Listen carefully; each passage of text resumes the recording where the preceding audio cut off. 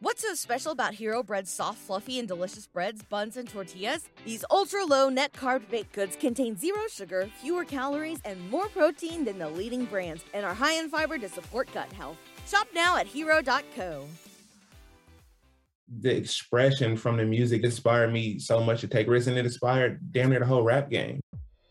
Hello again, I'm Adam Unz. You may know me as the host of The Opus, and now I'm bringing my own show, The Spark Parade, to the Consequence Podcast Network. I speak with artists and creatives about the cultural artifacts that spark their personal interest and creativity, whether it's music, books, movies, video games, or any other kind of art. I've never spoke about it in this amount of detail. I'm suddenly going, oh my God, I'm blowing my own mind here. Christ, it's actually a giant part of my life. By talking about the things we love, we share and discover insights into our personality and the things that drive us. It's just magic, really. I mean, frustrating and it makes some people angry, but I don't think anyone's ever done anything like it. I speak with people like Connor Oberst, Phoenix's Thomas Mars, Chris Gethard, Helen Hong, Adrian Young, and more, so their sparks of inspiration can start a fire in you. I'm grateful for those who continue to put our history and who we are as a people in the forefront and make you see it. Find The Spark Parade wherever you get your podcasts.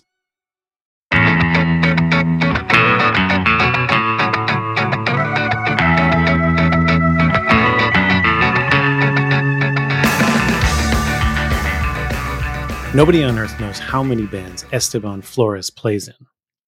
I mean, there's Catbite, Matamoska, Mr. Kingpin. He's even played with bigger bands like the Interrupters and the English Beat. What I'm saying is, Esteban is the ska keyboardist.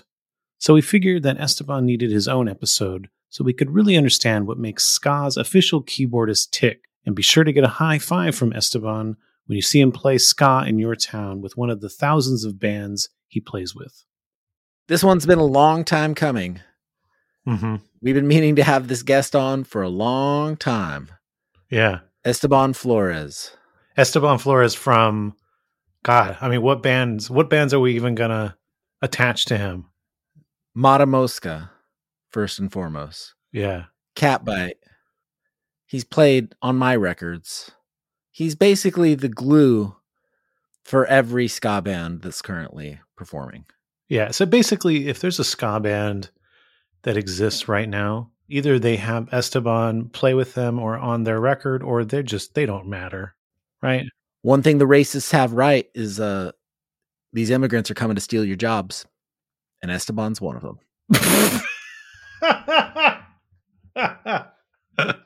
Oh, God. That's from his meme. Mm-hmm. Do we want that on the intro? I don't know. I was listening to your interview you did on Skacast a little while back. Mm-hmm. And there's a part where you say that you have not bought my book yet. And that you kind of pinned the whole thing on your wife because she said, no more books. You got to read the books you have first. Yes, that is true. I have, I don't know, I have like at least 3 or 4 more books that I have. And my wife, because we just had a kid. And, and she's like, well, have you read these books yet? Because, we got to make space for the baby. And I go, oh, no, I haven't. I'll get to those. And then she told me if I don't read them by the summer, she's going to throw all my books away. Damn. I know. By this coming summer? By this coming summer, yeah. Because, it's going to be half a year. And we're planning to move in July. So she's giving me by the summer. Because then we'll be moving out by then. And she'll probably end up throwing them out or taking them to Goodwill. Damn. Where are you moving to? I'm not sure yet. So I don't know when this podcast is going to be released. But I'm quitting my job on the first day of on the Portland date. I'm quitting my job. My job denied my days, and I just kind of thought about it. I was like, you know what, dude? Like, I kind of want to do this for a living. I spent my 20s like grinding crazy on college and working 3 or 4 jobs and playing in 8 different ska bands and throwing shows and recording. I did all these things for the last 10 years, and I kind of just decided I wanted to be happy. And I was like, you know what? I'm going to quit this job. I'm going to start door dashing because I found out I could make more money door dashing, and I'm going to have a flexible schedule enough for me to tour with whatever band I want to tour with, and at the same time provide for my family. That being said, we don't have family up here in Portland, so we might move back down south. So somebody could watch the baby while my wife works, or while I'm out of state or something, because I'll be traveling a lot more, hopefully. Family is super important when you have a kid. Yeah. So this I think we might move back down to the Corvallis area, between Eugene and Portland. Okay. So I've been living up here in Portland for almost 3 years now, and I'm originally from LA. And yeah, a lot of the ska stuff that I did is based off mostly LA. Lately, it's just been blooming out of everywhere. Like I'm pretty blessed because during the pandemic, I kind of had it in my head where I thought I wasn't going to be doing ska stuff for a while, and then like the Catbite thing blew up, and that was really cool because it's like, you watch a little baby or like a project that you like. You know it's gonna be a good time, and then it just kind of blows up, and then Tim hits me up and says I was down to play with them for X amount of shows and take you on the road. It was cool. It was really unexpected. Usually, most of the bands that I jump on are like already established, and I got to see the establishment of a band happen before my eyes and like contribute to that. That was pretty cool. Well, before you quit your job, you might want to pick up a copy of In Defense of Ska, and then you could take that with you when you're door dashing or when you're on tour with your bands. Hell yeah! All right, it's a song. Or he could wait until the second edition comes out. This is a second edition? Yeah, it's coming out in August. Damn! In Defense of Ska 2, Ska Fights Back. Hear me out. In Defense of Ska 2. Hell yeah, I'm down. Okay, so I got a Catbite question for you. What's up? Okay. Tim says you eat bagels like an idiot. He said it like that. He said it like that. He said it like that. What does that even mean? I raw dog bagels, dude. That's a way. What's the other way of eating bagels? I don't know. Okay. So we were doing this tour with Mustard Plug, and I fly in and to Ohio. That's the first day in Ohio. So it was like last year. And I'm like hungry as hell, so we all like we were like all staying in the basement. I come upstairs from the basement, and there's bagels, and everyone starts cutting up their bagels and putting cheese on it. And I literally just grabbed the bagel and take a bite out of it. And he looked at me like I murdered somebody. I was like, "What do you mean, dude? Like, I mean, like when I grew up, like we just ate bread just the way it is. Like I never cut my bread. We will do like bolillos and sandwiches, like cubanos." But this, the bolillo bread, I'll still eat it like that. Like, I'll still eat the whole thing without cutting it. So I assumed I could do the same thing with bagels. Man, is this going to be on the podcast? It doesn't have to be. No, it should be, because I'm going to be like, man, fuck you, Tim. Hear that shit. Spotify's paying for that shit, Tim. Yeah. All right, so I want to hear about the time that you met Kenny. From what I hear, Kenny was too shy to talk to anybody in Catbite, but you and Kenny had a little connection by playing a piano together in the Airbnb. I mean that was already when the connection was established. Yeah, let's hear your side of this. Let's hear your story. My side of the story is I was playing the Nice One CD release, and Kenny comes up to me at the very end. I don't know anybody aside the band and maybe a couple people. I had a couple friends that came and visit me from Philly that I've made along the years. But towards the end of the show, Kenny comes up to me, and I knew him as Kimoy, but I did ask him. There's a receipt that I did ask him saying I could call him Kimoy. And this he told me, hey, my name's Kenny, or call me Kimoy. Tape Girl said hi, and I was like, oh yeah, hey, what's up? I gave him a hug and hoped I saw him another time. And then I started seeing him on Twitter a lot, and he does the videos of his like observations of things going on musically with ska and with composition and piano playing. And I was like, man, this cat knows what's up. Like, this cat knows what he's talking about. So then there was a point where Catbite couldn't fly me over from coast to coast all the time. And they're doing tours to Canada, and at the moment I'm like still kind of working out my visa situation because I used to be undocumented, and then now I got married and I'm going through this process of legalization. And so I told Tim, you know what, leave me up to it. I'll find someone that I think is capable. and then Catbite was doing their own search on meanwhile. But I kind of already had in mind Kenny, and I was throwing Kenny's name to Tim because I was like, well, he's in New York, and then he sounds like he knows what he's doing, so I'm gonna chance it on Kenny. I messaged Kenny, and then Kenny showed interest, and then I kept kind of playing middleman, and then Tim liked it. Tim enjoyed it, and I was happy. You know, I was happy to be part of the fact that I made him my sub, and so you know he's doing most of the Jeff tour, and I think Kenny agreed to just come and hang out for part of the Seattle dates that I was playing with Catbite, and we were in this B&B for a couple days, and I was kind of enjoying my time off and hanging out.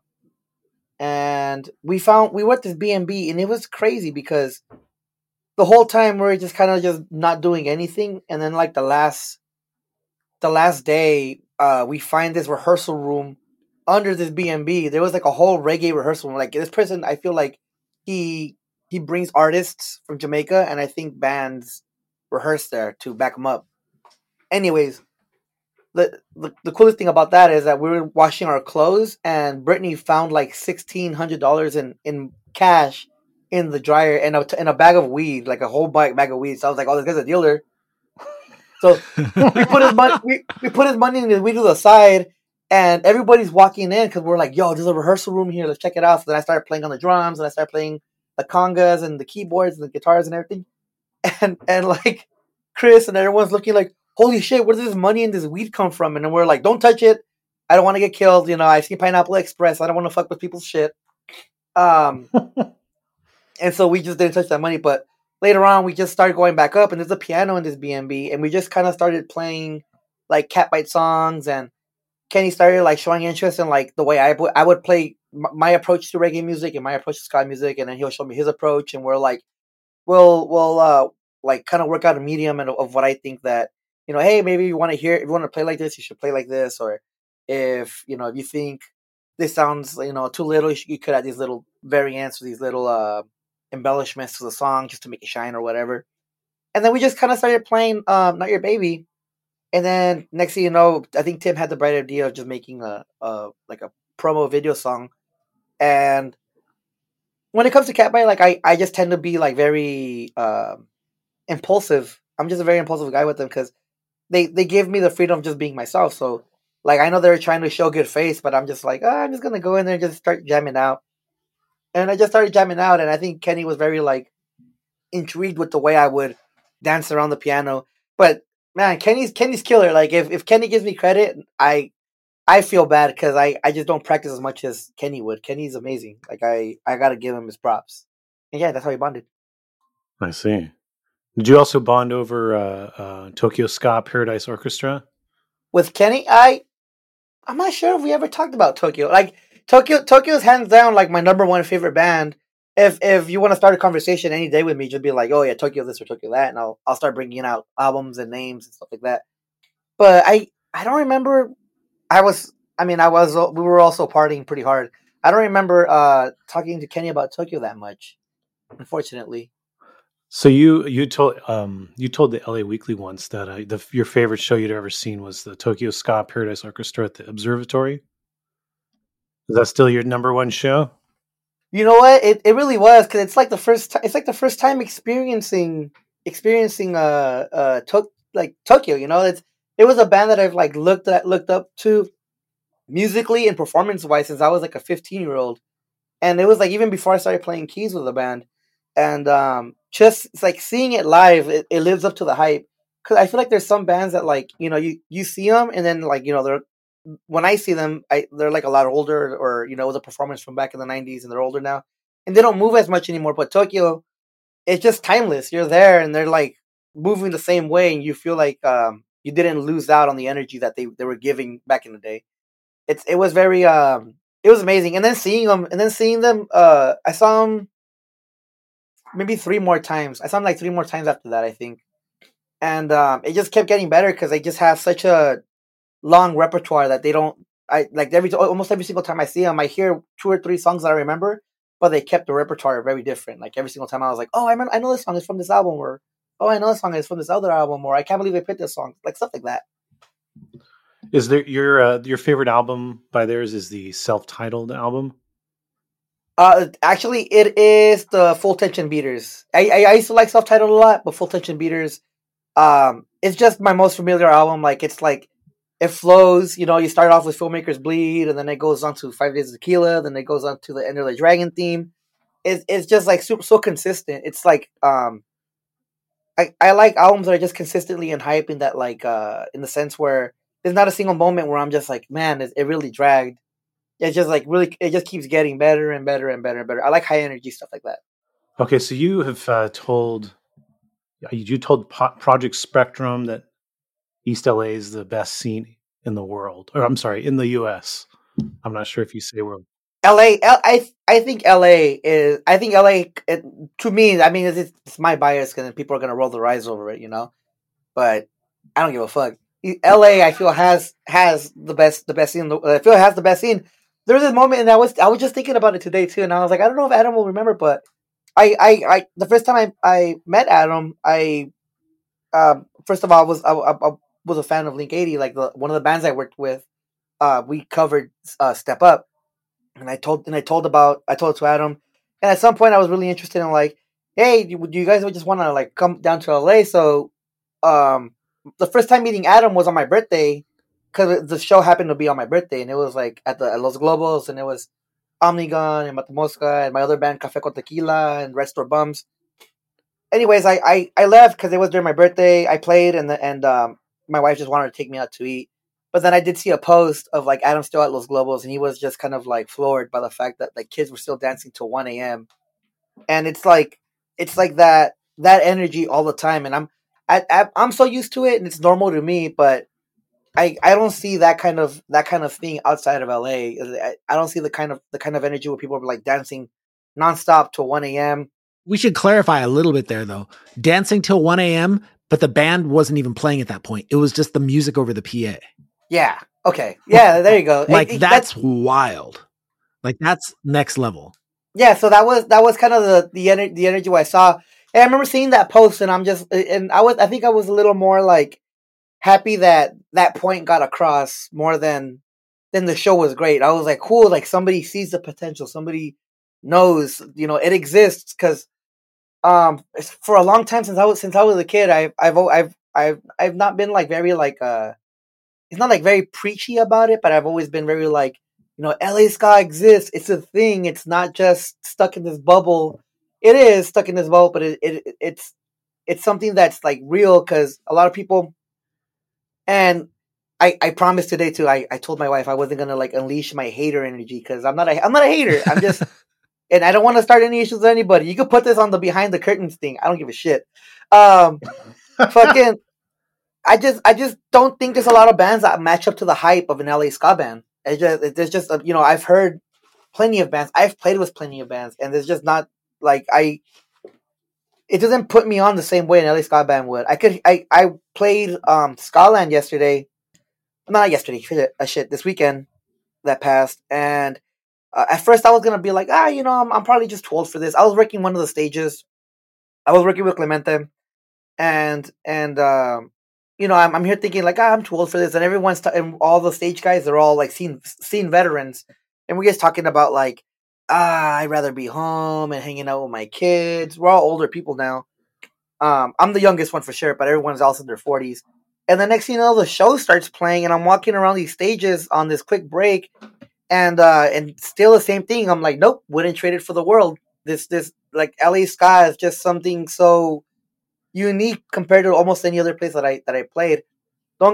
That being said, I respect everything else going on in every other part of the country, but I do believe that LA ska should be something that should be explored more. You know, people should really take an interest in like diving to other groups like that, because to my point of view, when I started doing the like outside LA ska bands, when I started playing with like Catbite and started playing with the Union, and you know, jamming out with Omnigun, jamming out with just other bands outside of LA, everything that I saw felt alien to me, even though I felt normal to you guys. Mm.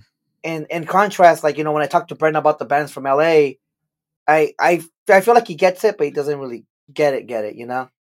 So when you do eventually read In Defense of Ska, you will learn that I went to Ska Wars in 2015. We did talk about that. I remember you told me that. Okay. Were you? I don't know if you can remember specific years, but were you at Ska Wars in 2015? Yeah, Plaza de la Raza. Yes, correct. Yeah. I remember that one. It wasn't with Leftover Crack, right? It was with Inspector and I know Nana Pancho was there. Oh, okay. It was Nana Pancho and Out of Control Army. Yes, correct. Okay, I'm not looking at a flyer. I promise you. This one just came out straight at the top of my head. No cheat sheet. No cheat sheet at all. Everything. I wish you guys could see what I'm. I'm not looking at it at all. I promise. Yeah, it was that because then I remember it was Deals from Out of Control Army's first show here, and I remember talking to the bassist on La Pancha. Yeah, I remember that one for sure. And damn, I miss that venue. Fucking Plaza de la Raza. Yeah. So to be clear for people, Plaza de la Raza is it's just part of a park. Yeah. Yeah, it's just like a little area. So there's a larger park, and people are out there, picnicking with their families or whatever. And then there's like a segment of the park that is this outdoor stage area, and that's where the show was. But it's kind of separated, so you had to actually get a ticket to get in and that stuff. My moment of being kind of blown away by that experience was that it was 2015, and that there was like tons of like young people. Like it wasn't just people who were in their 30s and 40s who had just grown up with ska and just continued to like it. It's like new people joining the scene. And most of the bands were local. A couple bands were from Mexico. And they were down with it. They knew the lyrics. They were singing along. They were pumped. I hadn't really seen a local scene, like never mind ska. I hadn't really seen a local scene with that much energy. So, I can't even remember the last time I've seen a local scene with that kind of energy. So then next, here's where the part where I get all preachy and stuff like that. Yeah, let's hear your sermon. That scene has existed for years. I grew up with that scene. I've been in the LA scene since 2006, 2005, and we started off from a pocket of misfits to what it was, and that was always something present. It was at some point normal to us, and I'd always kept telling people this thing exists. That ska's this big it's real, and then when people get so blown away by it, they're like, "Oh, I can't believe there's this many young kids in ska." I was like, "There's been this many young kids in ska. We're everywhere in LA. I could walk to downtown LA and I'll run into a couple fans and we'll talk for a little while and we'll be like, "Oh, I see you on the show on Saturday," or stuff like that. Or my mom, she worked in downtown LA at a warehouse and at a what do you call them? Like a gourmet Italian spot. And my mom would even text me every once in a while, "Hey, you got some fans coming in here. They say hi to you." Okay, yeah, tell them I say hi back. My mom gets fucking. She's a fucking rock star because she gets double because my brother plays in this really popular soul band called the Sinceres, and I'm here playing in these fucking ska bands. So it's always like my mom's always getting "Hey, what's up?" You're the Flores brothers' mom, and she's getting all the fucking love all the time, and good on her. Yeah, good on her. Yeah, so yeah, that's kind of my preaching part where it's like it's something that has existed and I feel has the potential of doing something well, but it just needs to focus because a lot of the bands never really have the opportunity to travel. Some of these bands are undocumented, or some of them are young, or some of them are poor, and then some of them just prioritize other things and just traveling, and they'll just stay in this like the circuit of LA backyards or clubs or festivals, and they never really tend to leave. There's very few bands that I know that have left LA to attempt to do a thing. Well, name some bands from that scene that you think are deserving of more attention. Oh my fucking god! There is La Balas Calavera. There is La Resistencia, Rascahuele, Red Store Bums deserves it. Los Ocho Calacas, La Pobresca, Café con Tequila, Salsecho Skankers. Delirians, people know the Delirians, the Steady 45's, if people know who the Steady 45's are. I'm upset that the Delirians don't have a record out on vinyl. I went to go buy one the other day and you couldn't. There is one record that I know of in it, and it was on Mundus Records, and it's a single, a 7-inch. That's all that I know that they have. Yeah. I saw the 7-inch, but I don't want to have to keep flipping it over. I want a long play. I don't know. Angel, if you're hearing this, try get the LP going. That's my boy right there. Okay, so we established your favorite show in general, but what's your favorite local show that you've ever been to in LA? Could be one of the festivals. Could just be just a normal, couple band bill.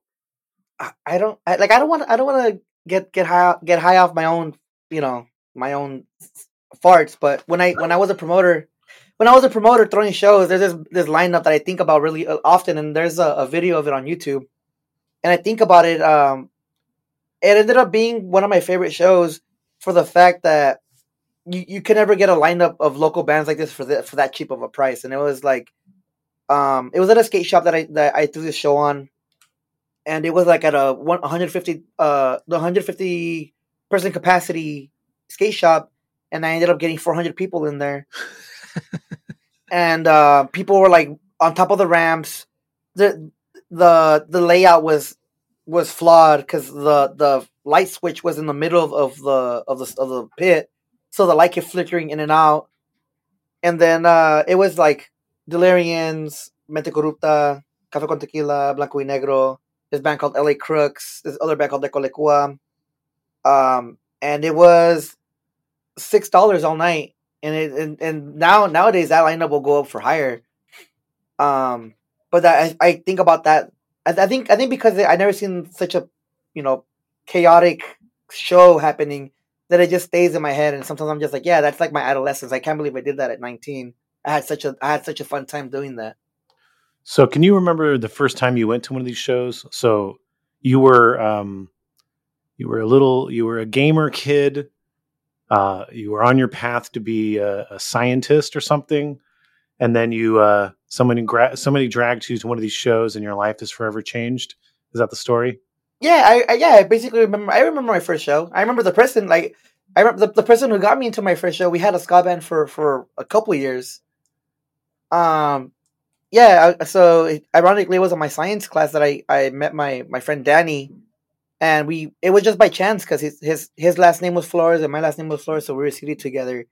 And he was the dude that told me like about ska. He was like, "Hey, you like this?" And he like introduced me to Sublime, and I know what Sublime was. So that's what I got in. That was an easy path. And then he got me into like Sectorcore, and Sectorcore was something that I was like, whoa, this is really tight. This is really cool. And then he told me like, hey, there's a venue down the street from our high school. They're throwing like an afternoon of ska show, like an afternoon a tardera, which is an afternoon of ska or an afternoon program.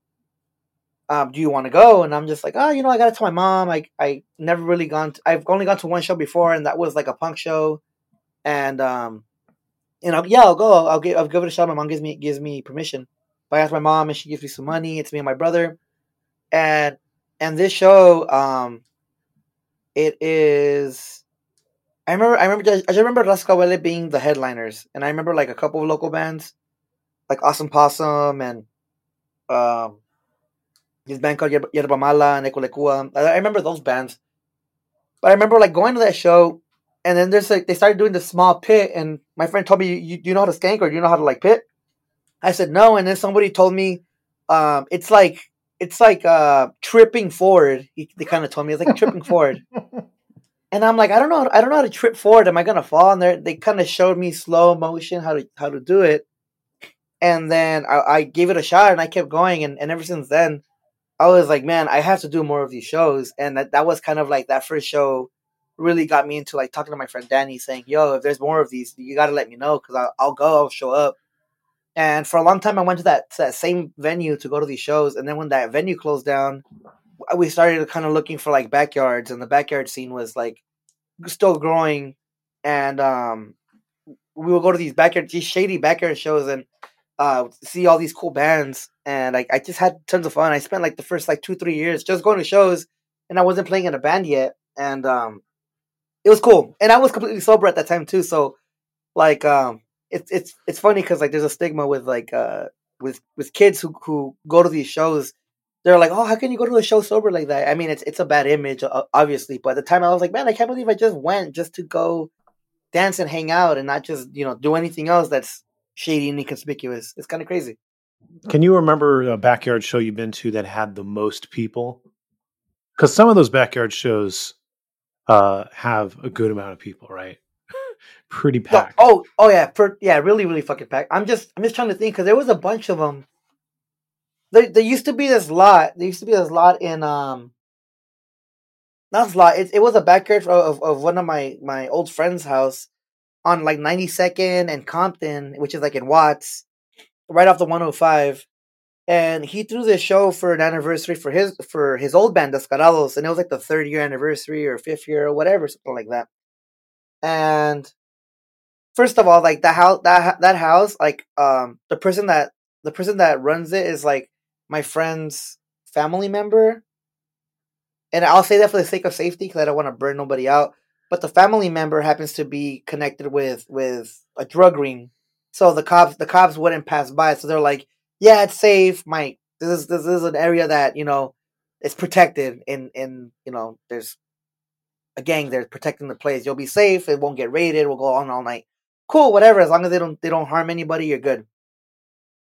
And so we Matamoska was playing the show. We were kind of like the co-headliners, invited guests, and we go and we're playing this, and it was just this huge backyard that looked like it was like somebody was repairing cars in it, but all the cars got moved to the side, and it was incredibly packed. I remember looking up, going to the roof, and then looking down, and it was like a sea of people. You could jump from the roof, and you'll land on somebody. You're not gonna hit the floor. You're gonna land on somebody. It was just incredibly packed, and at that point too, I was like very conscious of the idea too, where I'm just like, man, I can't believe like the scene has gone this far, and I reflect on that a long time ago, for a while, because like we came from, like, when I just started the scene, a packed show would be like 200 kids, and now it's like 200 kids at a backyard is like a poor turnout. So now it's like normal to have a lot more kids than it is back then. When did you get started booking? So you booked under the name Top Shot Productions? Man, I was thinking too. I was like, man, this guy's gonna bust some Nardwar shit on me for sure. I was trying to see. Yeah. I started booking gigs. It was after high school. I wasn't documented, and to make some money for college, I would throw shows. I used to work at job agencies, and I would do this thing where I would work for one semester and then study for another semester. But I was determined. I was like, I'm not gonna let go of college. I'm gonna try and graduate.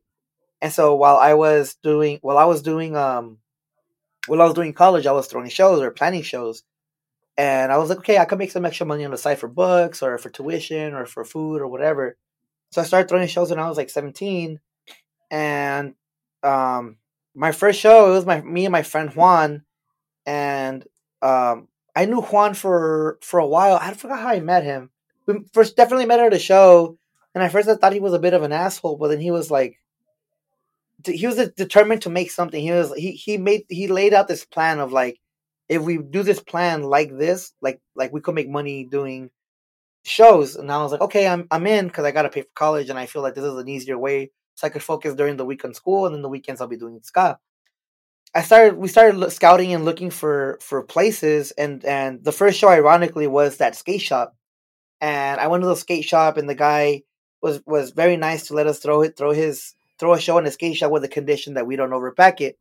But then he started saving money into it, and he was just like, cram that show. Like, if you're making money, then I'm making money. That I thought it was gonna be like a small thing, but it seems like it's successful.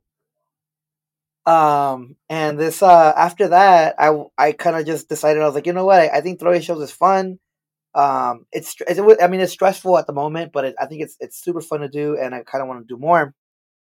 So then, me and my friends were kind of just throwing names around, like, what should we call ourselves?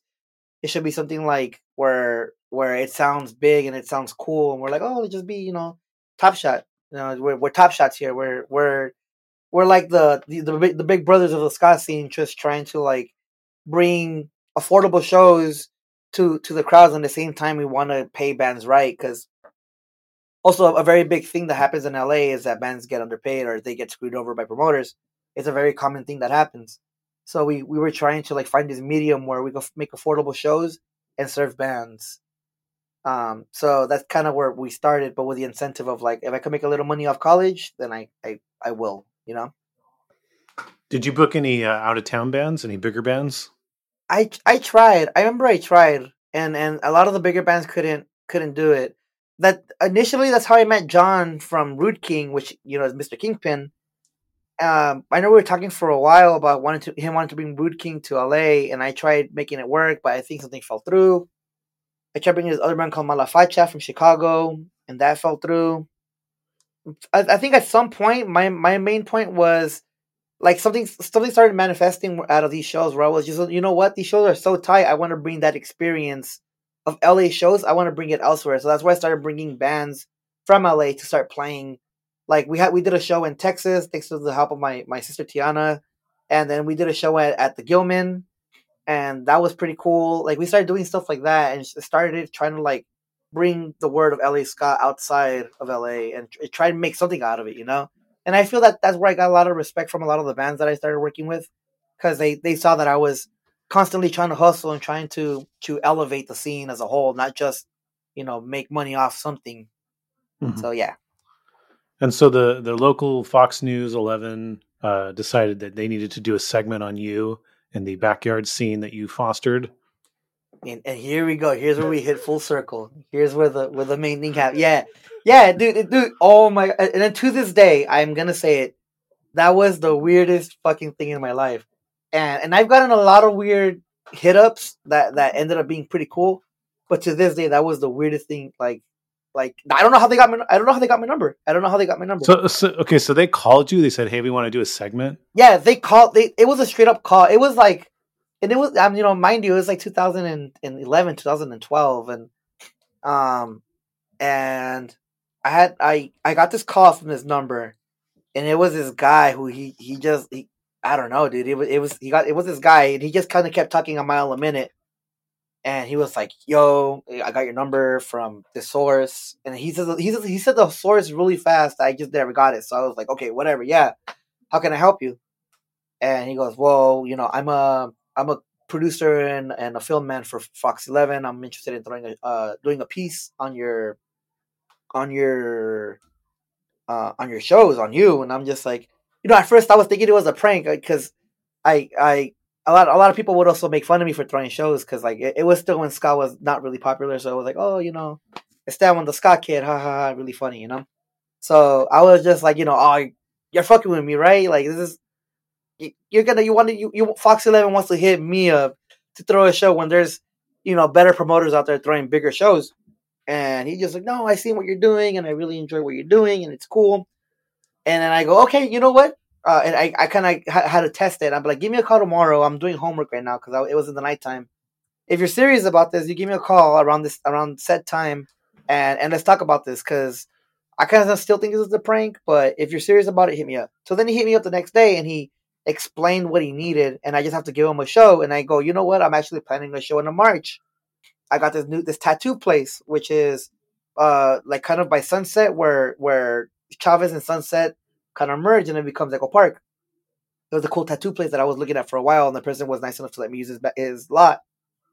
And so he goes, cool. And then he started kind of talking the guidelines to me, and he goes, listen, man. I don't want to fuck up your image. I don't want to ruin your image, but we're going to go there. And if there's somebody drunk, underage, on drugs, on pot, or something, and if the camera catches it, it's going to be on the news. Just letting you know. And then next thing you know, I go, okay, that's fine. That's okay. I think that's a bet I'm willing to take if it's going to be a good publicity move. And then next thing you know, I started announcing it. Hey, I'm doing this show. It's going to be this banger lineup. It's going to be on Fox. And that's when like hell broke loose. People started like attending, like, it used to be back when Facebook was really active and I made the event and I said, this is going to be on Fox. This is going to be big. I'm not fucking with you guys. This is a big thing. Bands instantly started wanting to hit me up and play. And I stood my ground on the bands I wanted to get. It was a bunch of my homie bands. And then I get this call from Clemente, and then Clemente calls me, and to the listener, listen, a couple episodes back, who Clemente is. Clemente calls me with concern, and it comes nowadays thinking as an adult and as someone who loves the scene, it comes with reason that I could have potentially made the scene in LA look bad. And Clemente worked on the scene. You know, I have a lot of respect on him that he like grew the scene from his infancy, and I could have potentially damaged the image of how ska scene is seen as.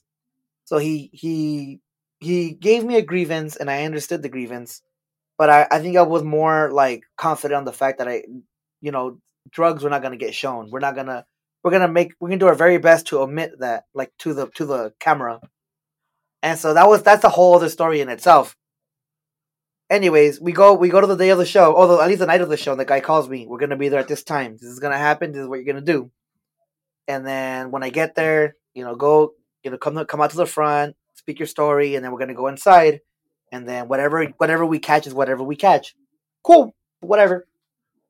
And so next thing you know, the day of the show comes, starts setting everything up. First band comes, starts playing. The van pulls up, and that's when the kids are just like cheering and flipping off, the fucking van and whatever. And then that's when I'm like, here we fucking go. Here's where the whole thing everything's gonna go to shit, whatever. The van comes and I'm doing my part, my interview, and then the guy looks at me. He goes, "Are you ready?" And I go, "I'm ready. Let's do this." And the camera goes in and it's just capturing these wild pictures of the kids in the pit.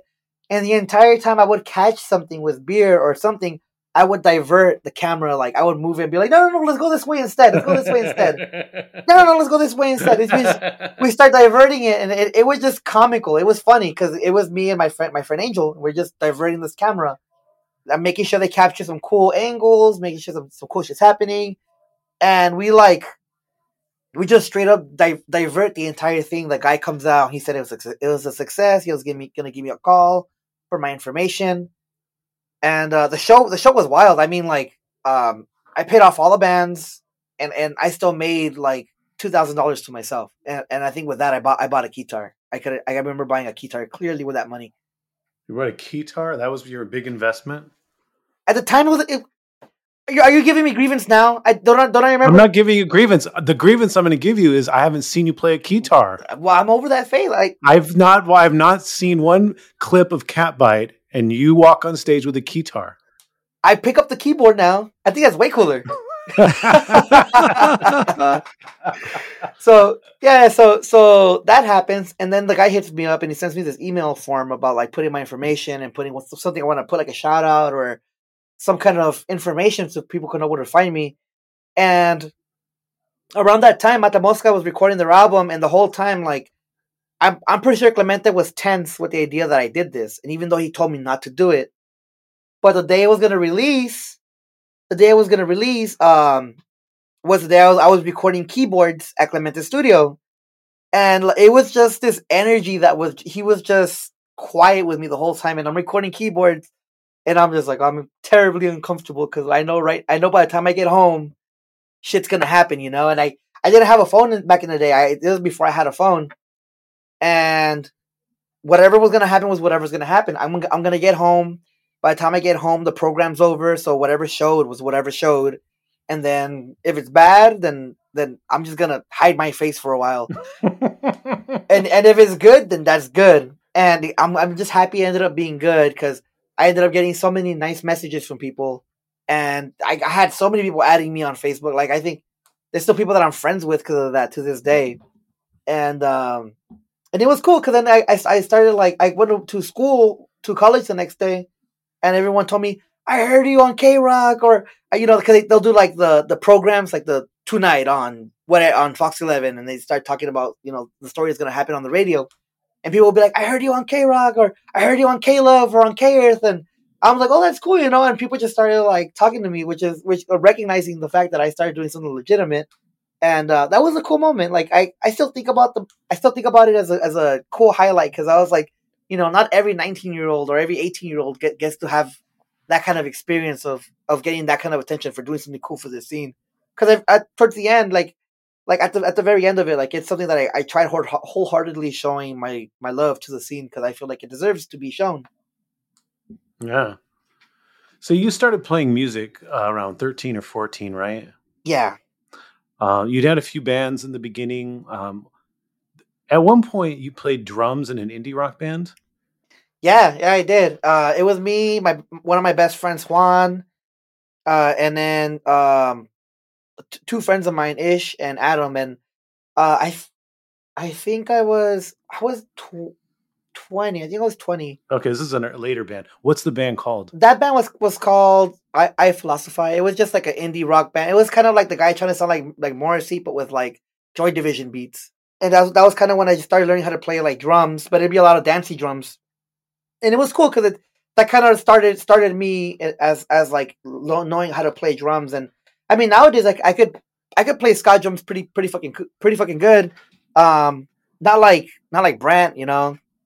But I'm just throwing that out there because I know he's gonna listen to this. I don't play good like Brant, you know. But I could hold it down because I have played drums for Matamoska a couple times when our drummer couldn't make it, and I was just like, throw me some sticks, throw me some cymbals, let's fucking get through the set, you know. So that's fun. But the keyboard's your instrument. Your first inspiration was Ray Manzarek from The Doors, right? Yep, I'm a huge Doors fan. I have a Doors tattoo on my arm. Oh yeah, you do. Yeah. That's my number one. My mom, when she told me when we were babies, she would put us on to classic rock music, and The Doors was like a big thing.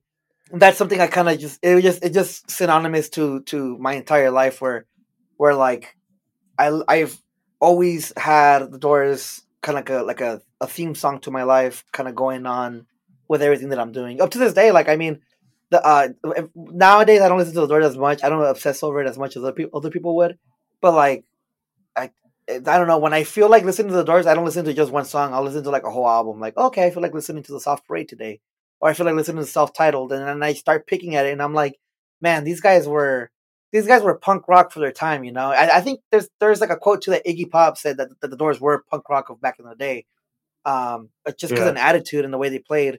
But this, I like to credit a lot of my rebelliousness and like the punk attitude to like The Doors, because they broke boundaries musically, and I feel like I tried to like imitate that with my playing and my lifestyle of just trying to like, you know, always try to think outside the box when it comes to like writing something, or when it comes to just like adapting towards the situation in life. When I was in high school Spanish, I had a teacher named Mr. Corzo. I had that same teacher. Yeah. Okay. Obsessed with The Doors. I believe he mentioned them like at least 3 times a week. He also did a lip sync as Jim Morrison for like a teacher talent show thing. I had an English teacher who he saw me wear a Doors shirt once, and then he got really weird with me once because he looked at my shirt and he goes, "That's a nice shirt you have," and I go, "Hey, thanks, man." And this guy looks he looks kind of like a nice eye, like Al Bundy but with nice eyes.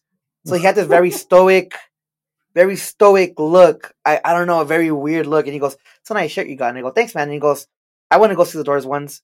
And I go, "Well, I mean, you couldn't see The Doors because Jim died, but I understand you want to see, you know, Ray and Robbie and John." He goes, "Yeah." And then he goes, "Ray hit on my wife, but my wife was more interested in me, you know, so fuck Robbie. So fuck Ray Manzarek." And I'm just like, all right, dude, whatever. You look scary right now. You're giving me this crazy look in your face, and I don't feel comfortable around you. Yeah, I think that's like the only thing. That's the only thing I have. And then the other thing I guess that I remember about teachers is that one of my algebra teachers, Mr. Vogel, he's like really good friends with somebody from the Aquabats or something like that. I don't know. That's one of the things too. I don't know. Teachers are weird.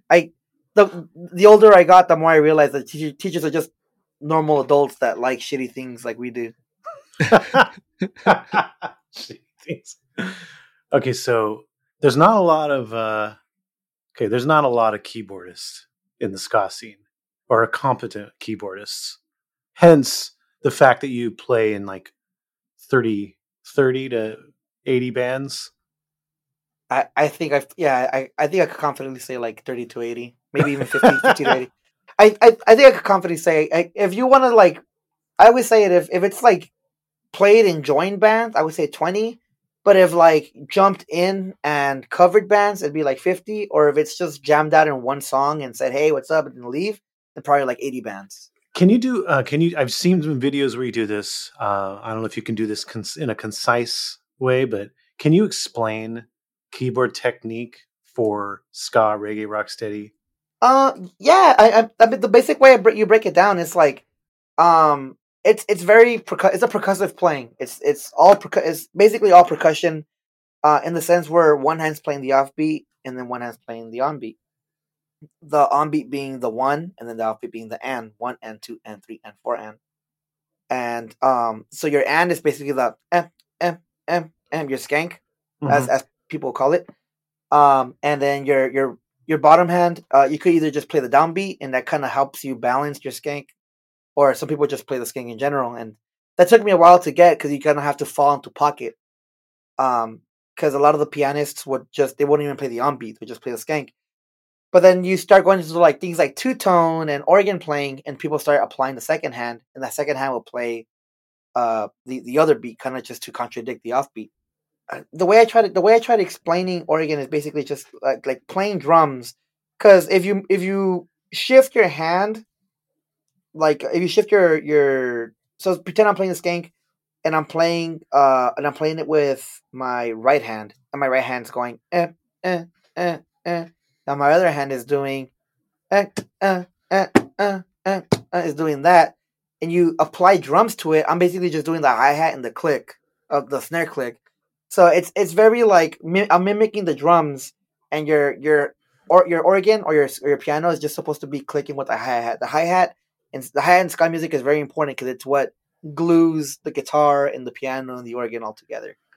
So I always tell people, if you want to play authentic Jamaican ska, always focus on your drummer. The better the drummer, the better your pocket's going to be, and the better your playing's going to sound. If your drummer is still getting new, just try and tighten up as a rhythm. If you're playing faster stuff, obviously you're playing things with a little bit more drive, and after that you would just have to focus on your guitarist. Your guitarist is what's going to draw out what the speed and the feel you're going to have to play. And that's what I would do with bands like Catbite and Matamoska, in contrast to like bands like Steady 45's and the Deliriums, where I would have to focus a little more on the drummer, and the other bands have to focus more on the guitarist. Having an organ in ska, I think, is a big asset. Oh yeah, definitely. I think it's I don't know. There's I think it's subjective depending on who you talk to, but I feel like organ is probably the most important thing to have, because it's just such a what do you call it, like a multifaceted like tool to have, and it evolves with the style. And not a lot of bands have horns, or maybe back in the day couldn't afford horns, so they have a keyboardist. The keyboardist would fill in all that empty space. So it's what do you call it, this it's a word for it, amicable. There you go. It's really amicable. It's like it's used on almost everything when it comes to Jamaican music. Yeah. So yeah, that's just kind of the thing where, like, I remember when I was younger, I was very much about like, yeah, I'm just trying to get through the gig, And then nowadays, I'm very much like studious, where I'm like, that's how it clicks, and that's what I'm doing. That's how it works, and I apply a lot of it into, like Omnigon songs, and I apply a lot of it into Jer songs. There was a whole mess of applications into the Jer songs and to the Catbite songs, where I wasn't just playing traditional ska organ bubbles and ska organ skanks. I was moving around, because like I went at it with an approach of like, cool, it sounds modern, but I also want to bring a twist of like old, because people who are the old heads will understand and be like, oh, the guy who they got understands what he's doing and understands the style to complement, Beady Beady Bam Bam, or to complement Bad Influence, or to complement the cover that Jared does on their album. So it's just stuff like this, just to show the crowd, like, okay, this is a well-rounded group, instead of just like, oh, all they know how to play is ska punk, Can you explain real briefly what the bubble is for people who don't know, what that word means? So the bubble is basically like, if you hear it in a song, it's basically like the bukaku. It's basically it's basically your so you switch your offbeat. So when I said doing your offbeat on the right hand and then the onbeat on your left hand, you switch it. So now your offbeat is on your left hand and your onbeat's on the right hand. And that's mostly known in reggae music, but also you can also use it in ska. Because if you take off your right hand, you're basically just doing the skank with your left hand. So it kind of complements, where you could do reggae influences on ska music, and then vice versa. So I call it a bubble. Yes.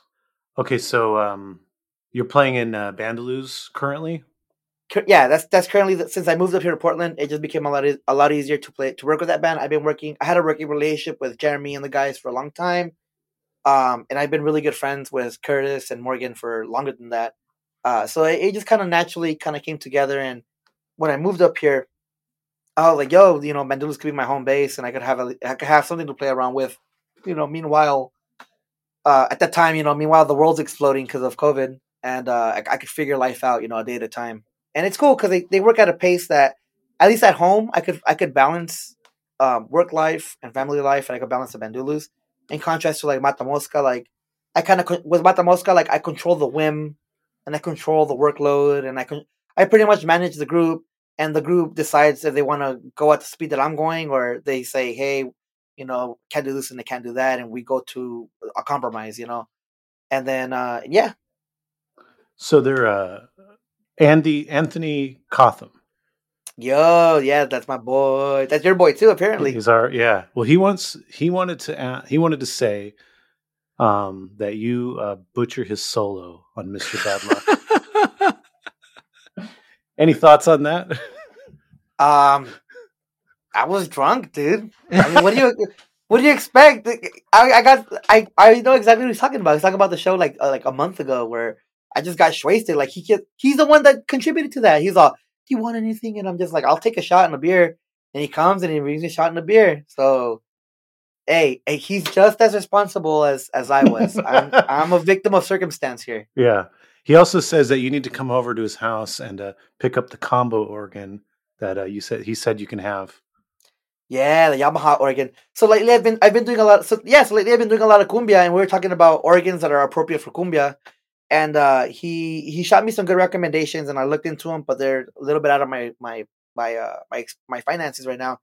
So he's all like, "Oh, I got this organ," and I checked the organ out on YouTube, and I was like, "Yo, that's pretty close to the sound that I want." So I got to pick it up. The one thing I didn't realize is that the organ is pretty big, so I got to figure out a size thing. I want it, but I got to figure out where I can fit it in my 2-bedroom apartment. Okay. Have you always gone hard live? Because you seem like you go pretty hard live. You know what? It depends on the band that I play with, and it depends how comfortable I am with the band. Because there's some bands that I don't feel comfortable going hard with, because either I'm doing a lot or I just don't feel it too much. It's just like either the music is kind of okay or the environment doesn't really call for me to go too hard. But like Catbite shows, like, dude, I'll think outside of the box, and I get a little scared of the fact of like, messing up or something, where I'm just like, I hope what I think about doing in my head works and doesn't blow up in my face. Like picking up the keyboard, I get scared about unplugging the keyboard and I'm fucked. And I'm just like, fuck this. This is what I get for trying to show off. With Matamoska, I think I was just unfamiliar with the band in the beginning, because I played in the band since I was 17, and as a 17-year-old, I just kind of focused on wanting to play good. But then I think it started when I started playing bigger shows and I started dancing, and I was like, you know what, this could be my thing, because I don't see many dancing keyboardists aside the fact that I see Tokyo Ska dance and play, and that kind of drew the inspiration. I was like, you know what, I'll be the dancing keyboardist in the US. I'll be the guy. And so I kind of just started like taking on the role of like, if I dance, people have to dance with me because I don't want to feel uncomfortable. And then it kept with Mata just became the thing where we just started like kind of going wild. Bandulus is like reggae music, and there's days when I'm moving and grooving, but for the most part, like reggae music kind of needs more of my attention with my hands than it does with my feet. And so yeah. I mean, there's definitely been bands that I've danced with, and there's definitely been bands that I haven't danced with just for A, B, or C reasons. Mm-hmm. And you've like busted keyboards at concerts before? You know what? I've busted keyboards at rehearsals. At rehearsals? So you're going hard at rehearsal too. No. Oh my god. Okay, so remember that guitar I bought? I bought that guitar, and I'm excited to fucking take it to practice. I had Sausage Skinker practice that night, and I'm taking it out, and I'm like, yeah, hell yeah! And I put on the strap, and I didn't know about strap locks, and the fucking keyboard falls out of my strap, and it hits the floor hard, and it left this black chip on the corner, and I'm like, fuck! I barely had it for 12 hours, and I fucked up this fucking keyboard already. And my whole band just started laughing, and I'm just like, yeah, this is what I get for fucking being a show off, whatever. But this keyboard wise, I've definitely I just got my Nord. I just got my Nord back. I have my Nord behind me, and that the damage was caused by the show. I was playing a show in Denver, and my singer didn't make it because his flight delay. So I had to sing. I had to bust this Vic Ruggiero Fat Mike-esque thing where I'm singing and I'm not singing good, you know. Vic sings great. Fat Mike doesn't sing good. So the Vic Ruggiero aspect comes in the fact that I'm singing and playing keys, you know. Sure. And so this some guy drops Jack and Coke all over my keyboard, and I'm here thinking that my shit's ruined, and I'm like, fuck, you know, what the fuck did I do? And my keyboard still worked, and it wasn't until, you know, just earlier last year my keyboard didn't work, and the guy that opened up my keyboard, he called me. He's just like, hey, this is really concerning. There's like black liquid all over your motherboard, and I'm just thinking, what could it be? And I'm like, the Jack and Coke from Denver. Damn. Yeah, and it was just lame because it was just like, it wasn't my fault, you know. Somebody just happened to spill Jack and Coke on me, all over me, my keyboard and me, and I just had to, you know, I was dealt the hand that was given. Okay, so 2018 Supernova. You played in 8 bands at that festival? No. 2018 Supernova. 8 bands? Did I play in 8 bands? It was Western Standard Time. It was Sammy K. It was Matamoska. It was 45's. I did a set with Adam Birch. Mm-hmm. Who else did I do that with? I was doing with Pie Tasters. I jumped in for like a track with Pie Tasters. It was like 6 bands, 6 bands, one or the other, like something like that. I don't know about 8 bands. Like I gotta remember. Some of them probably just slipped my mind, you know. And this was the first time at that festival. Was the first time you played with Ben and Chris? Yeah, that was the first time I played with Ben and Chris, and also I graduated college. The Thursday before that, so I graduated college. Friday, I jumped to play punk rock bowling with the 45's. Took a red eye, barely made it to the 45 set, and then played the 45 set, and then chilled out the next day. And then the next day after, played with Matamoska. Just a side tangent. Supernova 2021. Yeah, your brother earned the name Hooch. How did he earn the name Hooch? He was given the name Hooch out of keeping his name anonymous, because the guy who wrote this story about Hooch didn't want to, you know, put him on blast. But we ended up partying with our friends, and my brother got tired and sleepy, and I was incredibly drunk, and one of my friends ended up walking me to my hotel room, and because I said, hey, I'm leaving, I can't find my brother, and my friend's all, your brother's gone, just go, I'll take you. All right, cool, whatever. So he takes me, and then I go to sleep, and next thing you know, I get a call like at 4 a.m. or something like that, and I hear a door open, and my brother comes on, and he just starts swinging at me in the middle of the night, and I'm like, hey, what the fuck's going on? What's going on, dude? Where were you at? And he's all, I was sleeping in the van the whole time, the van that we came in, and you left me there. And I was like, I didn't leave you there. I thought you were here. And the next thing you know, you're not here. So I thought you were somewhere else. And he's just calling me an asshole. It's calling me a bunch of names. And we were fighting, and we stayed with John from Kingpin. We stayed with him. So he woke up, and he had to be like an angry dad, like, hey, you two have to stop. And I'm just like, dude, I don't know what the fuck's going on. We'll talk about this in the morning. I'm sleepy. You're sleepy. Let's just go to sleep about it, and let's wake up in the morning. And then in the morning, we woke up, and we just hugged it out. We're like, yeah, you're tripping, dude. I was drunk, and you were drunk. Let's just keep it as that. The Matamoska covered MIA on the Rancid comp. Were you? Yeah. One of our patrons, Peter Hansen, he wanted us to ask about that because it's his favorite song on the comp. He liked how you retained the melancholy aspect of the song, but also gave it a party vibe. So just curious about any aspect about recording that song and transposing that song to ska. Oh yeah, dude, it was totally fun. And I think I posted about it on Twitter, because I found the demo of it. It was the first demo we did, But Adam hit me up and he's like, "Hey, do you guys want to do a cover of Rancid?" And I was like, "Oh, well, we haven't recorded anything in a while. We're shaky. It's like mid-pandemic or something, and we're trying to figure this shit out." And he goes, "Just do listen like I go, what song? Goes listen to my A." And I go, "Cool, I'll have it to you in like a week or something, or a day or some shit like that." And I took it I took it as a challenge to myself. I know Adam was gonna knows that we were gonna finish it, but I was like, bet one day we're gonna get this done in a whole weekend or get everything started in a day. I told the rest of the guys that were in. We broke the song down, and at that time, I just left Playing with the Interrupters. But I remember when I was with them, they would always play the Jimmy Cliff album as their vocal rehearsal, and I just heard it enough for me to understand like the skinhead reggae and the little isms they're doing. I started hearing a lot of details, so that stuck in my head. So when we were doing like Listed MIA, I was like, oh, let's do like a traditional style, like a skinhead reggae feel. And it was kind of like a love letter to the Jimmy Cliff album because Tim produced it, and it was also a love letter to the Tim Armstrong solo album because I do a lot of the shout outs in the back with the delays because that was like a big thing in all the Poets Live album. There's like you hear a bunch of delays, you hear a bunch of shout outs that Tim does to the Agrolites. So I started doing a bunch of that, and then we switched up the dialogue because Lawrence talks about being from Oakland, and we talk about being from East LA. So it was pretty cool. The one thing we had was switching up that one word there that is not an appropriate word to say anymore.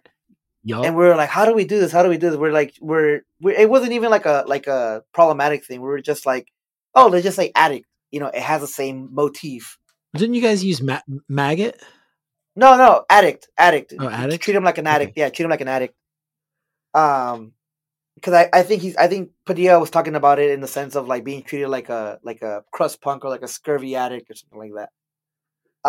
And I think it made sense contextually, just being from East LA. Like it's not a clean place to be at. I feel like it's almost like Oakland of SoCal because it's just very sure.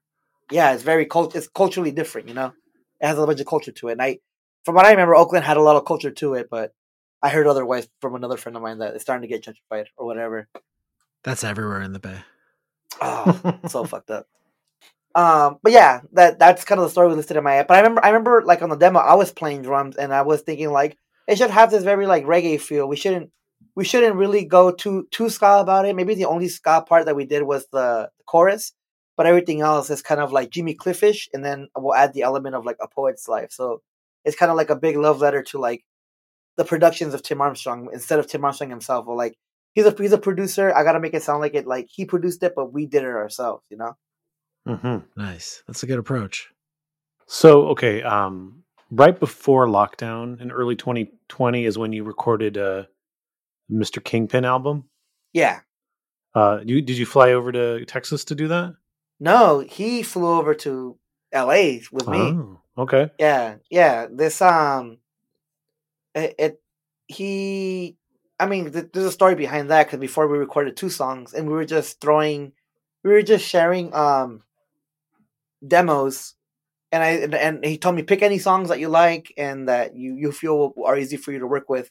And it was the first time somebody kind of trusted me with their production ideas. And I was and I mean nowadays I'm more comfortable of being a producer when it comes to that style of music, or starting to be more comfortable because there's way better people out there than me. But I started being a little more comfortable with the fact that I could make songs. But back then I used to be like, oh, I don't know, like I'll give it a shot, and if you like it, you like it. If you don't like it, you don't like it. And so I got my friend Chris Bourbon, and I think he's like one of the best ska and reggae drummers like of the modern time at the moment. So I hit him up and I asked him to record drums off these two demos, but he couldn't hear the demo, so I memorized the count, and I was telling him, chorus, verse. I was just kind of like mouthing him off as he was playing. I sent everything to John, and then John would record guitar and bass, and I would record keys over it. And then when we had the whole thing completed, John really enjoyed it. So then after that, he was like, hey, I really want to make an album with you. So he came for a weekend, and we were shedding out the songs. And then the next day, we recorded them on drums off with no sense of direction whatsoever. It was just kind of me and him me and John kind of saying, here's where you're going to do a verse, a chorus, a bridge, do a roll like this, give me a rhythm like that, do something like this, make it sound like Toots and the Maytals. We were giving just very vague direction, and Chris caught on like very fast. And then my friend Ray did bass on it, and Ray plays lead guitar on Matamoska, but Ray has another band called Rhythm Ambassadors, and he also does like Nintendo covers in traditional ska, like traditional like Scatlight ska. And I really like his bass playing, and I know that Ray and Chris, they're like really, really close friends, so they have that chemistry, and it clicked up. And then I got my brother to be on it to do rhythm, because me and my brother always wanted to be in a band together, and my brother's rhythm is really tight, and so he got to do rhythm, and then he did leads, and then I did keys over it, and then we sent it to our friend John to mix it. There's a video that Mr. Kingpin posted where it's like you're on keyboard and he's saying Esteban's pulling an all-nighter to get his part, and you look kind of crazy, and you're just like playing. Yeah, it was towards the end of me living in LA, because my goal was to get all my sessions out before I move, so I don't have to instantly fly back and have to do something, because I was going to be in Oregon for at least a month or something, so I could move in and get comfortable. So I had a piano in my studio, and I had my Nord, and I had a couple other pieces of keys to record, and I think I had just quit both my jobs. I was working as a online retail guy at Vaughn's, and I was working as a caregiver overnight. And I recently quit both jobs, so I had like a whole month of just catching up. And so towards the end of that month, I was recording keys for Kingpin, and then like the last week of that, or even the last day of me living in LA, was when I was recording. Like if I left on a Friday, like that Wednesday before, I was recording organ for Ordinary Life. My Oregon session for Nice One didn't happen, so Tim gave me the raws and just told me record them from wherever I'm gonna be at, and so then I took everything with me. So I was recording like 3 albums back to back to back before I left LA. Like that same week, within that same week, I recorded Nice One, Ordinary Life, and the Kingpin album. I want to jump forward a little bit. In 2021, you were touring with We Are the Union, and their van got broken into. And right after it happened, or what was it, the day of it happened, you were at Berkeley. The band was playing, opening for Slackers, and Adam and I were at that show. So we were kind of experiencing your guys's immediate reaction to this situation. Mm-hmm. And in your situation, you didn't just lose equipment, right? There was can you tell a little bit about what happened for you? Or, if you're comfortable with that? Oh yeah, I'm comfortable. Yeah. I mean, it's like, I definitely talked about it in therapy, so I'm like super comfortable about it now. So we got our stuff stolen, and at first I was thinking like, okay, my backpack's stolen, and I lost the Matamoska files, because Matamoska is we're now, thank goodness, I managed to recover some of the files, and I got to re-record a bunch of the stuff. We're like basically done with our new album. We just need one more song for vocals. But at the time, we were like, man, I lost all those files. We're gonna have to re-record everything. And then it was kind of like slowly, I was like, oh, I lost my extra pairs of clothes. Oh, I lost my Switch. Oh, I lost my games. And then it just hit me like a ton of bricks. I was like, oh, I lost my green card. I lost my residency card. And I'm looking at it, and then I just started crying. Like, so, like, I mean, and everyone in that van heard me fucking sobbing. And I did apologize for crying like that, but it's just like, you just lost a part of you. It sucks as an undocumented immigrant to lose something that important. And you kept it in your backpack, in your van, with the idea that you're going to have it somewhere safe. And that's the reason I didn't want to take it out, because I am the type of guy who loses things in their pockets, and I take things out of my pockets and I misplace them. So, it was heartbreaking. It was just incredibly heartbreaking. And like, thank goodness now I am in the last steps of fixing that and getting my 10-year residency, which now, because I've been in the country for a while legally, I could officially apply for citizenship, which that would probably happen within the next year or so. So I'm happy for that. It all had a happy ending. But I remember the terrible feeling that happened when that, like, it was so overwhelming. I couldn't fight the level of grief that I had, and I tried being strong. Like, when everybody was kind of losing their shit, I was very like, it's like somebody,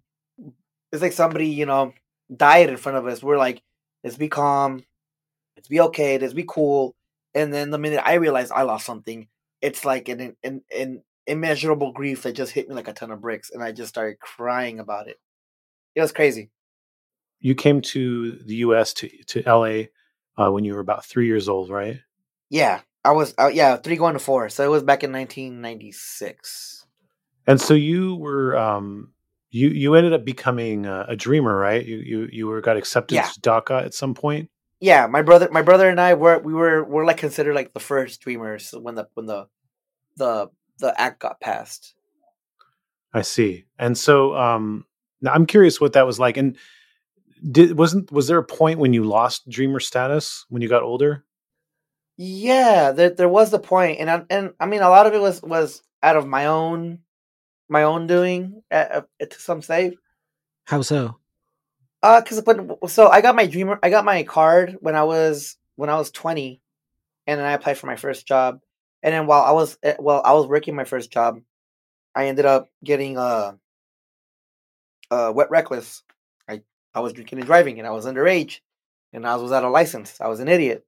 It happens, you know. Everybody has a story. And this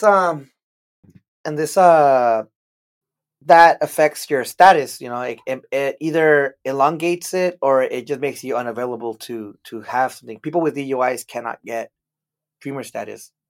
And then I was just lucky enough that the judge that had, you know, giving me the verdict or the sentence or whatever, he was really nice to me, and he saw me, and he was, you know, he looked at me, and it was weird because he kind of looks like the Kentucky Fried Chicken guy. He had like the same beard and the same face structure.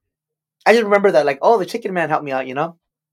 I'm serious. He looked at me, and he had the glasses, and he had the white hair, and I'm like, this guy looks like he's a Kentucky Fried Chicken guy. He's Colonel Sanders. And he looked at me, and he looked at my sentence, and he looked at me like in shock, like, this kid was drinking and driving and without a license. And he looked at me, and he goes, you know, drinking a little too much, huh? And he started laughing, and he goes, you know what, man, I'm in a good mood. This is supposed to be like, you know, a felony, but I'm just gonna give you an infraction. Just don't do that again. You know, 600 hours and pay $1,200. And that was like a blessing. But the thing too is that I still had an SR22 on my car, and I was banned from having a license for a year. So I didn't get my official legal license till I was 21 from the DMV. So I was a late bloomer when it came to that. During that year, were you driving without a license? Yeah, definitely. My mom tells me, she's just like, you can't drive without a license. I go, what do you mean? I got hands and I got legs. What do you mean I can't drive? Like, I got places to go. I got shows to play. So, you know, this might be self-incriminating evidence, but I mean, come on, it's like 10 years ago. What's gonna happen now? You know, nothing now. Yeah. So this that happened, and so I had I still had my residency still fresh, so I have X amount of years going on, left into my residency. They're not gonna cancel it; they're just gonna let me live it out until it expires. And I had this job working at I worked as a bus boy at a adult bar, and I was 21. It was a job with my uncle, or one of my really close friends that I called my uncle, but he got me in, saying that I was his family. So he got me this job, and it paid really good. It was really good money. And then the time came when my residency or my permit was about to expire, and I had to tell my job. And then they told me, well, unfortunately, you know, due to, you know, X reasons, we can't have you working here with an expired worker's permit. So I worked till my last day of my worker's permit. They let me go, and then it took me a really long time to get my worker's permit again. I didn't get it maybe for like another, I don't know, 2 years. And the whole time that was happening, I swore that I was not gonna work a warehouse job anymore. Because before DACA, I was working my warehouse job, which is the reason I started throwing shows. And that was when I was working like incredibly hard jobs. I was working event setup. I was working furniture setup. I was working so many backbreaking jobs and doing, things that kids my age at the time, 17-year-olds shouldn't be doing to make money to afford college. And I still think about undocumented immigrants nowadays, and we're subjected to having such harsh work conditions for peanuts, when we're working fields and we're working jobs that typically other people do not like to work so we could make ends meet for our family. So yeah, I mean, I would like to say that immigration and immigration policy is a very soft spot in my heart, because it's something that I lived through. And I lived a really rough, my family we were subjected to a really rough upbringing. As a kid, I thought it was okay. It was normal. But I lived in a flower shop and I took bird baths as a 15-year-old to get ready to go to a ska show. I slept on a roof with cockroaches and rats with my brother. And then, on the weekends, I'll be on the streets because I didn't want to be home. I didn't want to be home living in a roof, eating bread. So I would escape, through going to shows and staying over friends' houses. It's a rough life. It was a really rough life. And nowadays, I think about it and I use that trauma that I have and I use it as a focal point, as of creative release, or, to try and be an inspiration to people, saying, hey, you know what? People like me, they go places if you just put your mind to it. You got to just refocus your energy into doing positive things or into doing art that's beneficial to people. Now, when you lost your job at 21 or 22, didn't you basically make money by selling buttons, like starting a company, Brixton Buttons? Yeah, look at this guy, fucking Nardwar over here, Scarward. Yeah. So you didn't want to go back to the warehouse, like you said. So you said, I'm gonna sell buttons to bands. I'm gonna sell buttons to bands. My best friend and the singer of Matamoska, he's the one that told me. I remember we were at a rehearsal and I was telling him this predicament, like, hell, I'm gonna be out of a job. And I think he said it as a joke, but I think he was serious because he was just like, just make buttons, man. And I'm like, what do you mean? And he goes, yeah, man, if you sell, 100 buttons at $25, that's 25 cents a button. If you buy the merchandise, that for a whole bag of 1,000 buttons, that's, $50. You're only wasting 5 cents per piece and you're making 25 cents profit. And I made all the math, and I'm like, you know what? I actually could make some money out of this. Like 200 buttons will break even, and I'll make my money back, and then I have 800 buttons to make, and I can still make $200 extra. So I started promoting myself, and I started doing this thing, and people were really responsive. They were responsive, really receptive, really responsive, and they were asking for buttons because it was just competitive and efficient, merch prices. Like I would drive to people, or I would ship for cheap, or people would come to me and I'll just give them buttons. And I got better at it too, to the point where I could just I could knock out 1,000 buttons, in almost in a day and a half, 2 days if I was given. And it became pretty cool. And then during that time while I was making buttons, I was also that's when I started really, really grinding on playing with eight. I was playing with 5 to 8 bands to get paid. That's when I started actually asking for payment for shows, because before that, I played shows for free. I mean, you got to think about that. So between the ages of 17 to 21, I was playing shows just for free. And then from 21 and on, I was just like, you know what? I got to get paid because I got to afford tuition. I got to charge tuition. And I was doing buttons, and then I was doing full-time college. And then I was, Thursday to Sunday, I was just gigging every single night. I was doing the 3-hour bar gigs with this band called Debate, or with these other bands. I was doing the Thursday nights at the Slide Bar. There's nights where I had 3 gigs a night, where I was playing in San Diego one day, or playing in San Diego in the morning, playing Riverside in the afternoon, and then playing the Valley in the night, and then I'll be back home by 3 in the morning. I was just doing stuff like that, and at the same time trying to maintain my grades in college. And I was still, ranking, I graduated with a B+ GPA, which is commendable, I mean, doing the damn thing. And I graduated debt free thanks to that. So when after that Berkeley show, or at the Berkeley show where the van got broken in for We Are the Union, I believe you told me that this was the 3rd craziest thing that happened to you on tour. Yeah, this is the third. I think this is the third craziest thing. The first craziest thing that happened was the study. So I wasn't in the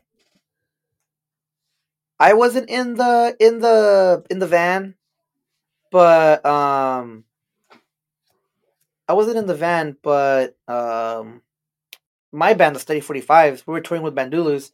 They got hit by a car going about 120, 100. Like I was going about 120. The car hit the trailer, and the trailer hit the van, and then the trailer flew and it dragged the van, so the van and the trailer flipped. And it flipped to the side of the desert, and this was on the freeway from going from Yuma to Phoenix. And it was disastrous. It was like, man, this is calamity right here. This is crazy. What was everyone okay? Yeah, there was just a ton of hurt equipment, and then after that, the 45s, I think they chilled out on doing that much touring just because they just want to be safe, and they got a little more like tour conscious, you know? Yeah. What about the guy in the car going 120? The guy. So apparently, the guy was high on promethazine, and he didn't even know what was going on. He was like, "What's going on?" And the guy got arrested. Oh, I wonder where he is now. I don't know. Fuck that guy. Yeah. and then I mean, it could probably be the competitor for second or first worst thing. But my first actual tour that I booked was Matamoska on the 45's, and when I played Seattle for the first time, we were playing at this place called the High Dive, and I was expecting one of my friends to meet up with me. He didn't show up, and he was kind of quiet with me for a while. And I was, trying to see what was going on. If he's gonna meet up with me, and we're gonna hang out. And after the show was kind of a bum, but whatever. We were like, okay, well, nobody knows who Matamoska is, and Steady 45s are at the time. And when I got to where we were gonna stay at, my friend announced that he had cancer in his esophagus, and that was probably one of the worst news that I got, or one of the worst news that I've seen. And it was terrible. It's terrible knowing that you want to be there for somebody, and then you were just powerless to be there because you're 1,000 miles away. Yeah. So that was kind of like emotionally, I was just like, man, this shit sucks. Like I wish I was there with my friend to cheer him on. Fortunately he passed. I did go to see him. Sorry to see him. No worries, man. It's already been years. I mean, it happened 2016. But this I definitely put that as the worst thing that happened one of the worst things that happened on tour, because I was on the road when I heard the news. So yeah, and so the next I got my green card jacked, and so I was just like, yeah, I'm a calamity on the road. I don't know, man. Like some people have told me that I'm bad luck on the road. Well, here's a tour story I want you to talk about. I'm not really totally sure of the details, but you're stuck in a state, and I think you have to stay behind with the van while the rest of the band goes on, and you have to stay with the van to get it fixed. Yeah. Okay. Fill me in on the rest of the story. So this might be. Is this number 4? It's one of. I mean, there's so many. I'm telling you, I don't want to scare anybody in the bad time tour, but if you're gonna jump on the van with me, you gotta fucking be ready for whatever's gonna happen. Yeah. And I'm gonna be so nonchalant about it, like, yeah, it happens.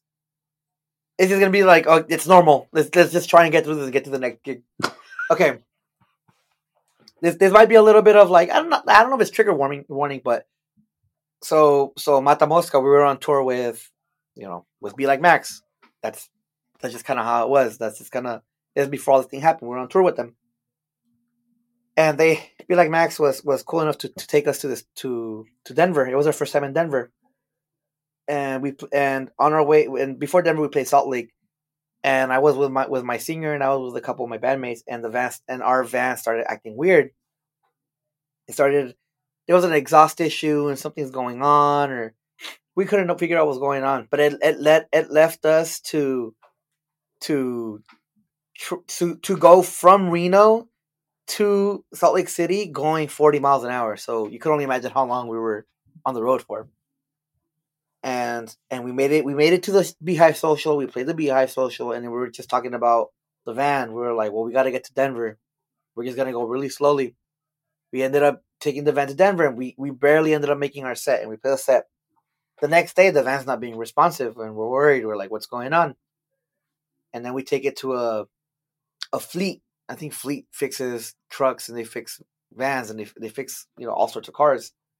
So we take it to the Fleet, and I skip out on one of the dates. They let the Matamoska guys jump in with the Be Like Max guys because they have a big enough van and they fit them. And I go, I'm gonna stay. I'm a keyboardist. You don't really need a keyboardist. You have horns. You have guitars. Do your thing. And I spent an extra day in Denver, and then the Fleet guy says, "You're not gonna be able to make it out today. This is a tomorrow fix for sure." So I stayed there an extra day, and I ended up hanging out with one of my friends, Daniel. He's in Italy now. He's a cool guy.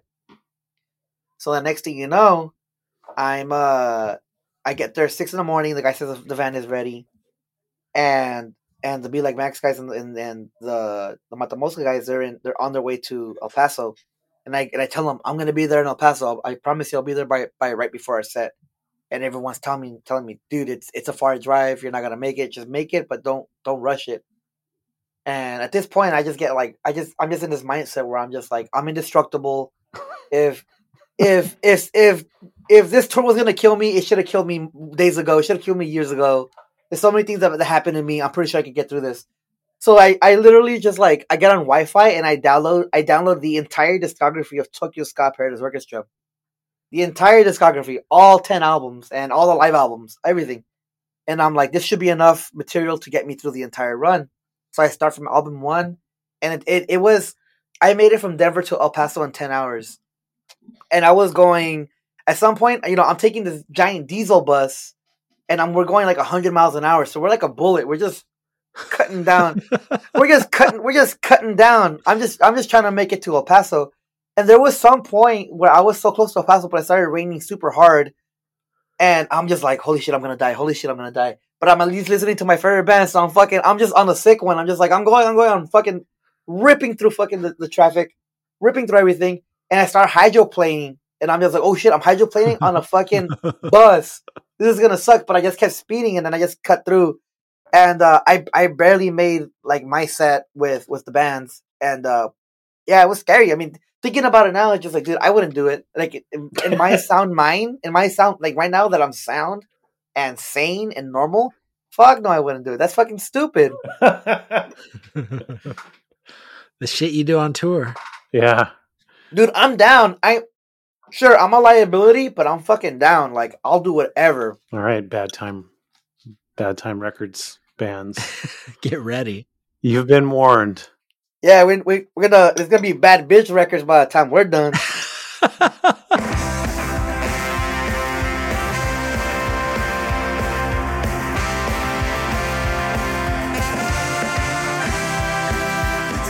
Don't go anywhere. If you want to hear the rest of this conversation, head over to our Patreon. Thank you for listening to In Defense of Ska. Please rate and review this podcast and tell a friend. Follow us on Twitter, Instagram, and TikTok at In Defense of Ska. Pick up Aaron's book, In Defense of Ska, at your local bookstore or online. This podcast is edited by Chris Reeves of Ska Punk International. This is your co-host, Adam Davis of Omnigone, leaving you by saying ska now more than ever.